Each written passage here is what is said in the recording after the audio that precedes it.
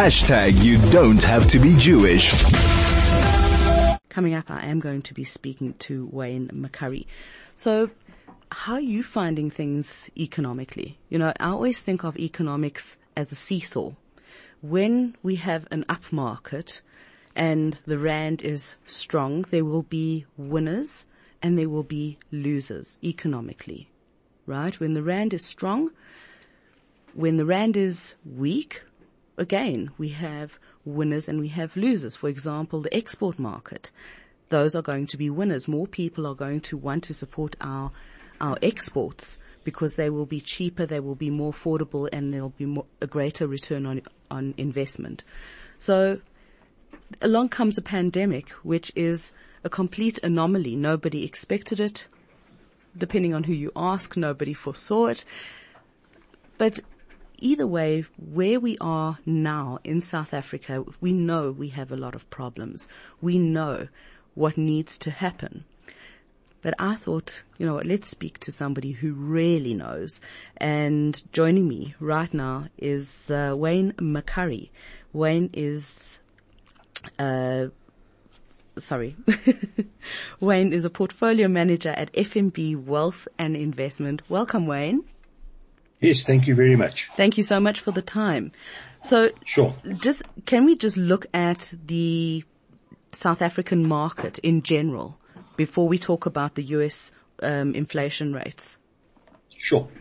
Look, I mean, our market is sitting, virtually back at all-time record highs, and it's really nice to have a market that, finally, after all the Zuma years and after all the, I suppose you can say, the state of the South African economy and generally the state of where we find ourselves and the COVID and the pandemic and the unrest we had in July, all of that, our market now, after going sideways, quite frankly, for many, many years, at the beginning of last year, it gave us a very good return. That continued this year, and we're sitting at record highs. So at long last, our sort of 3 or 5 year return is at a reasonable type of level. I mean, literally, I'm just looking at the graph now. Our market went sideways for almost four years, and now we've had a nice bull market.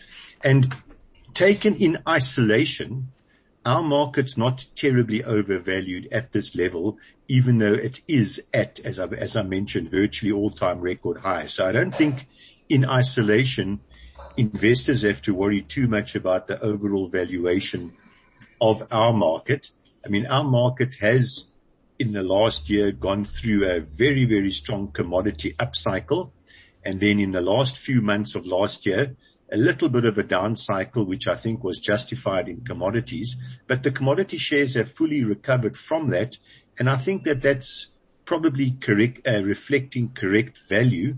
Our domestic shares, in other words, the banks, the retailers, shares that are focused on South Africa and property sector, are probably still in the cheap range, or, sort of somewhere at fair value range. They've done a lot of hard lifting of our market, quite frankly. The property shares are up, probably the best sector in the market over the last year, and certainly the financials aren't that far behind.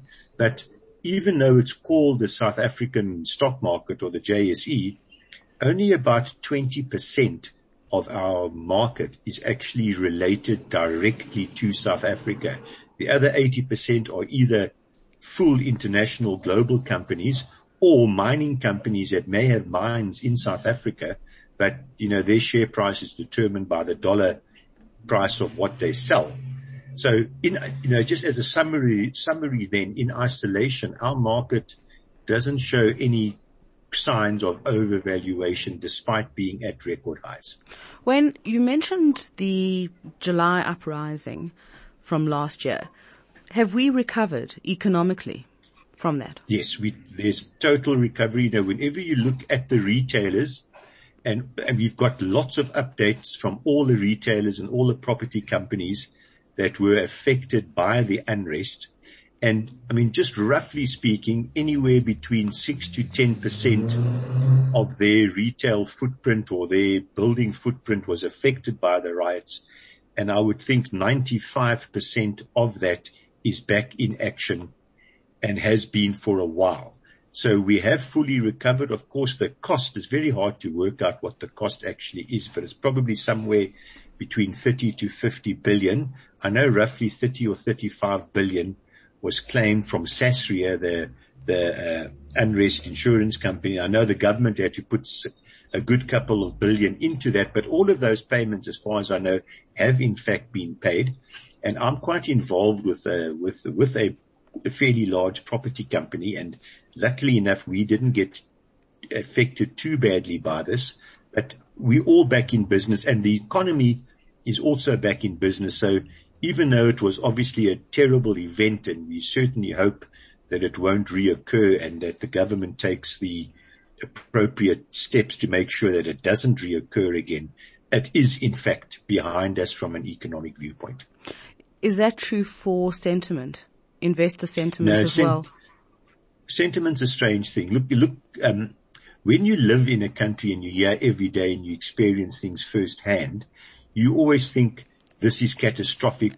It's terrible. Why is this happening to us? But the reality is this happens worldwide, and it happens, unfortunately, probably more in third world countries than in first world countries. But don't forget that, was it exactly a year ago, the US Parliament was invaded and taken over by a mob. I mean, here in South Africa, at least our parliament only burns down. It's not taken over by a wild mob. So these unrest, these things happen, and it unfortunately happens worldwide. So a lot of investors, even though clearly it's not good news for South Africa, it's not maybe as catastrophic as what we would think it would be in respect of how investors look at South Africa. You must remember, capitalism is ruthless, essentially. It doesn't matter what the levels of risk are, as long as you think you can make a fair return given that risk, people will invest. They're not coming to live in South Africa. They're only sending their money here. So, as long as they say, well, in America, I can make a 2% return on my money. In South Africa, I can make a 10% return on my money. That extra 8% compensates me for the risk. I'm Kathy Kayla. I'm standing in for Avi K. I'm speaking to Wayne McCurrie. He's the portfolio manager at FNB Wealth and Investment. This is RV on Business.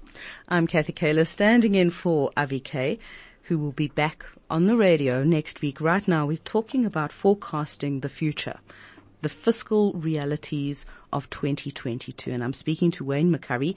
He's a portfolio manager at FNB Wealth and Investments.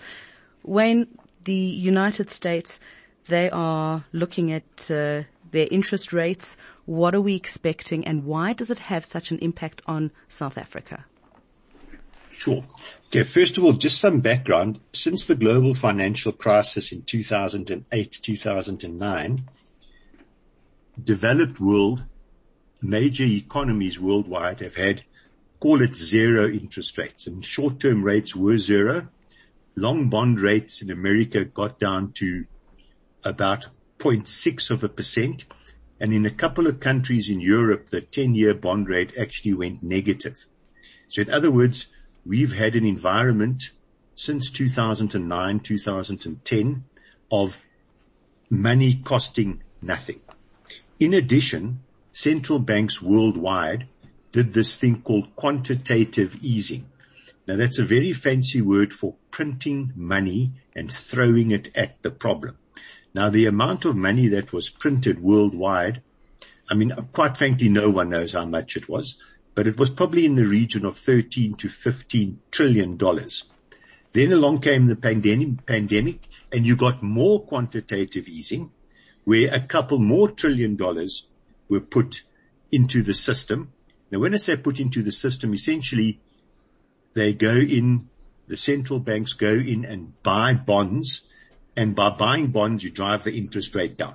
So the central banks have ensured that the long bond rate, which they can't control, went extremely low, and the short-term interest rates, which they do control, were zero, that the world survived the 2008 global financial crisis, and the world from an economic viewpoint survived the pandemic and the virus. So that's why they did it. And luckily for them, inflation stayed low this whole time period up until last year. Now they sit with the dilemma. Inflation in America is 7%. There's a new number coming out this week on Friday, I think, where it's also going to show 7%. Now, everyone knows that if inflation is 7% and interest rates are 0, you are going to end up with a problem at some stage, because if you as a consumer are faced with the choice of buying a new car now and borrowing money at 0%, or buying a new car in a year's time and paying 7% more for that car because that's the inflation rate, guess what you're doing? You're spending now as quickly as what you can, and you're borrowing because the cost of borrowing is less than the inflation rate. So if you take that to its ultimate extreme, you end up as Zimbabwe, because that's exactly what happened in Zimbabwe. Inflation was 10,000%, but interest rates were only 3,000%, or whatever the numbers were. So interest rates have to go up in America. What the effect is on markets is actually quite material. Now, once again, to go to an example, if you're an investor and you can put your money in the bank and earn 0, or you can buy shares and get a 2% dividend yield, you're buying shares. But all of a sudden, if you can put your money in the bank and get 5% interest rates, would you be that keen to buy shares and get a 2% dividend yield? No. So in other words, when interest rates go up, that 2% dividend yield must now start to compete with interest rates. In other words, the market must fall so that the 2% yield becomes 4% or becomes 5%, so that you would attract buyers back into the share market. In other words, the valuation of shares is determined only by two things. Number one is the earnings, and I'll come back to that. And the second one is what rating or what interest rate do you apply to those earnings? And that is determined by global interest rates. In other words, if interest rates are 0, you buy shares as though there's no tomorrow. But if interest rates were 5%, you would think twice about buying shares because you could put your money in the bank and earn 5%. So that's the risk of higher interest rates to the share market. And if that's a risk to the US share market, it's a risk to every global share market. And of course, here in South Africa, if US interest rates go up, why buy the rand at low interest rates when you can invest in the US and earn 5%? Our interest rates must go up to compete for global capital. They can't stay low. So in other words, effectively, US interest rates by and large determine where global interest rates go, and US rates are going up. It's just a question of how much they're going up by. So if inflation's 7% and stays there, US rates must go to 7 at least. But if inflation falls to 2 or 2.5% by the middle of this year, which I think it will, I hope it will, then interest rates may only have to go to 2 or 2.5%. Look, 2.5% is still a lot more than 0, but it's a lot better than 7. So that's the dilemma that we're sitting with now, or the unanswered question that we're sitting with now. And quite frankly, it's the only question. Everything else, every other economic question, every other virus question, every other cyclical question or global unrest question or global economics or global warming or anything, as far as the share markets are concerned, are completely irrelevant in comparison to this question on US inflation. Is it staying at 7 or is it coming down to 2? And I think it's coming down to 2, but that's just my guess. You get this one wrong, you as an investor or people like myself as investment managers, you get it wrong, you're in deep trouble here. Unbelievable. It's quite nerve-wracking, actually. It is a little bit. This is quite frankly, life's been easy for 10 years as an investor because you just buy shares. You don't even worry about anything else. And hopefully, if you're lucky enough or if you're astute enough, you bought US tech shares. And you just sat back and the returns just went through the roof. So this is the first time that there is a identifiable threat to this extremely benign investment scenario or investment circumstances that were positive for equity. In other words, simplistically speaking, the free lunch is over. Wayne, do you think that this is creating a perfect storm for people to invest more in cryptocurrencies? Yes, cryptos love zero interest rates because there's no cost to money to it. And of course, cryptos in theory go up in volatile times, but cryptos also seem to go down in volatile times. Look, I don't know enough about cryptos, and I don't think anyone does, by the way. I think anyone who tells you they know and understand cryptos are only fooling themselves. But, I mean, they've gone from effectively 0 to 18,000 to 9,000 to 20,000 to 7,000 to 60,000 to 41,000. I mean, this is an extremely volatile, talking Bitcoin now, this is an extremely volatile investment criteria. I don't know why it's called currency. It should be called something else because currencies are supposed to be stable. But who knows? It might be the next best thing ever that's ever hit the world from an investment viewpoint. I don't think so, but I mean, what do I know about crypto? And who knows what the future holds for anything? My only caution is to people who are in crypto and believe in crypto, and you may well be right, is don't put all your money in there because this is extremely volatile. And you know, you can make a fortune, but you can get properly cleaned out as well. Exactly. Now your average guy can put his life savings in, become a venture capitalist. High risk, yes. High returns. Right? But don't put your life savings ever into any one single thing. Yeah. Ever. Because you just take too much risk. I'm Kathy Kayla. I'm standing in for Avi K, and joining me right now in conversation is Wayne McCurrie. He's a portfolio manager at FNB Wealth and Investments. We're talking about the fiscal realities for 2022 going ahead. I see about half an hour ago, the World Economic Forum actually put out their report on the Global Risks Report 2022. Now, I don't expect you've read it yet, Wayne, but but interestingly enough, what they've listed as the biggest threats are the global risks. They say is the climate crisis, growing social divides, heightened cyber risks, and an uneven global recovery from the pandemic. What are your thoughts on that? I mean, would you agree? Yes, I think that's entirely correct. Just on the first one, global warming and the response to global warming. Yeah. This is a well-established trend now. I mean, every company, I see a big global company today said they're going to be carbon neutral by 2040. And this is a major established trend that's not going anywhere.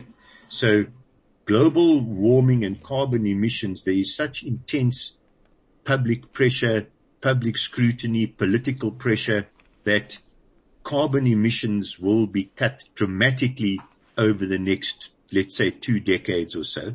But understand it's a long-term, it's like electric cars. You know, electric cars, there's 10 million cars sold a year in the world. About 3 or 4 million of them are electric. You know, even if 100%, even if all 100 million cars were electric, there's still 1.3 billion cars on the road. So it's still going to take 10 years for for electric to replace internal combustion engines. So these are long-term trends. I mean, the other risks, global, effectively the difference between rich and poor people, that's not new. You know, that's been around for it's been around forever. You know, there's always been rich people, and unfortunately there's always been poor people, and communism tried to equal that out, but that wasn't entirely successful.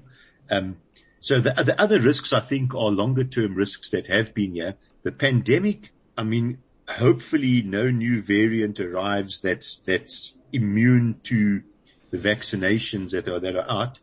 But as long as that doesn't occur, which is unlikely, I mean, there will be new variants, but it'll be unlikely that a new variant will have developed full resistance to the vaccine, or that the vaccine can't be adapted relatively quickly to counteract a variant. But a significant proportion of the world's population is already vaccinated against it. And by and large, from an economic viewpoint, luckily enough, I think the COVID and the epidemic is actually behind us from an economic viewpoint. You know, life carries on. As it does have to, yes. Wayne, I just wanted to ask you about with this report, one of the risks, one of the top risks for 2022, according to the World Economic Forum report, is climate crisis. What do you think would be the impact on our commodities?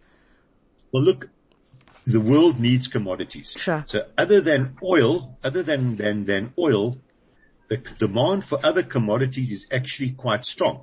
I mean, the demand for copper with electric cars coming will go through the roof. I don't know if you got enough copper. So certainly copper looks extremely favorable. If you are against plastics and you against, items made from, fossil fuels, then you've got to go iron and steel essentially. I mean, you can go some biodegradable stuff, but I wouldn't like to drive a car made out of cardboard. So, you'd want the steel car. So I can't see, the demand for commodities other than oil, being too negatively affected by this big switch to zero emissions and zero carbon. I mean, the true enemy is coal, which obviously will be negatively affected, and I'll come back to that, and oil. And it's interesting on coal, because it's such a bad polluter, no one's put money into any coal, new coal mines or anything like that.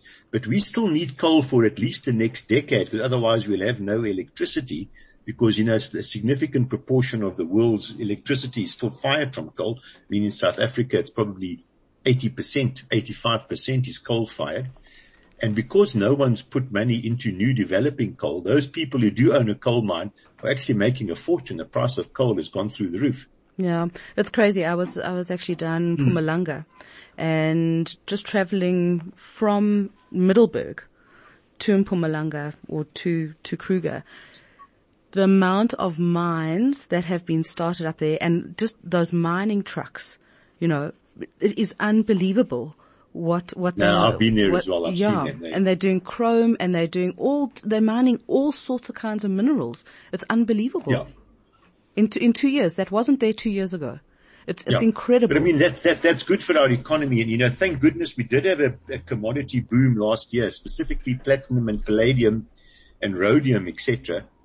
Because otherwise we would never have been able to pay for all the grants because of the epidemic, and we would never have been able to, Sasria would never have been able to pay out all the claims for the unrest, etc., because the government actually had significantly more revenue income than what they expected because of the South African commodities boom. And thank goodness for that, because otherwise our government would have been further in trouble from a fiscal viewpoint, because we were already in huge trouble, and this would only, the virus and the unrest would only have significantly compounded it. That lucky enough we got more revenue, and after going junk status a couple of years ago, I forget it, maybe a month ago, one of the rating agencies changed our outlook from negative to stable. Now that's the first time a rating agency has moved on the positive side on any of our ratings for 15 years. Incredible. Wayne McCurrie, that is where we have to leave it today. Thank you so much. You will have Avi from next week, and thank you so much for your time. Pleasure. Wish you all the best for 2022. Yes. That's Portfolio Manager at FNB Wealth and Investment, Wayne McCurrie.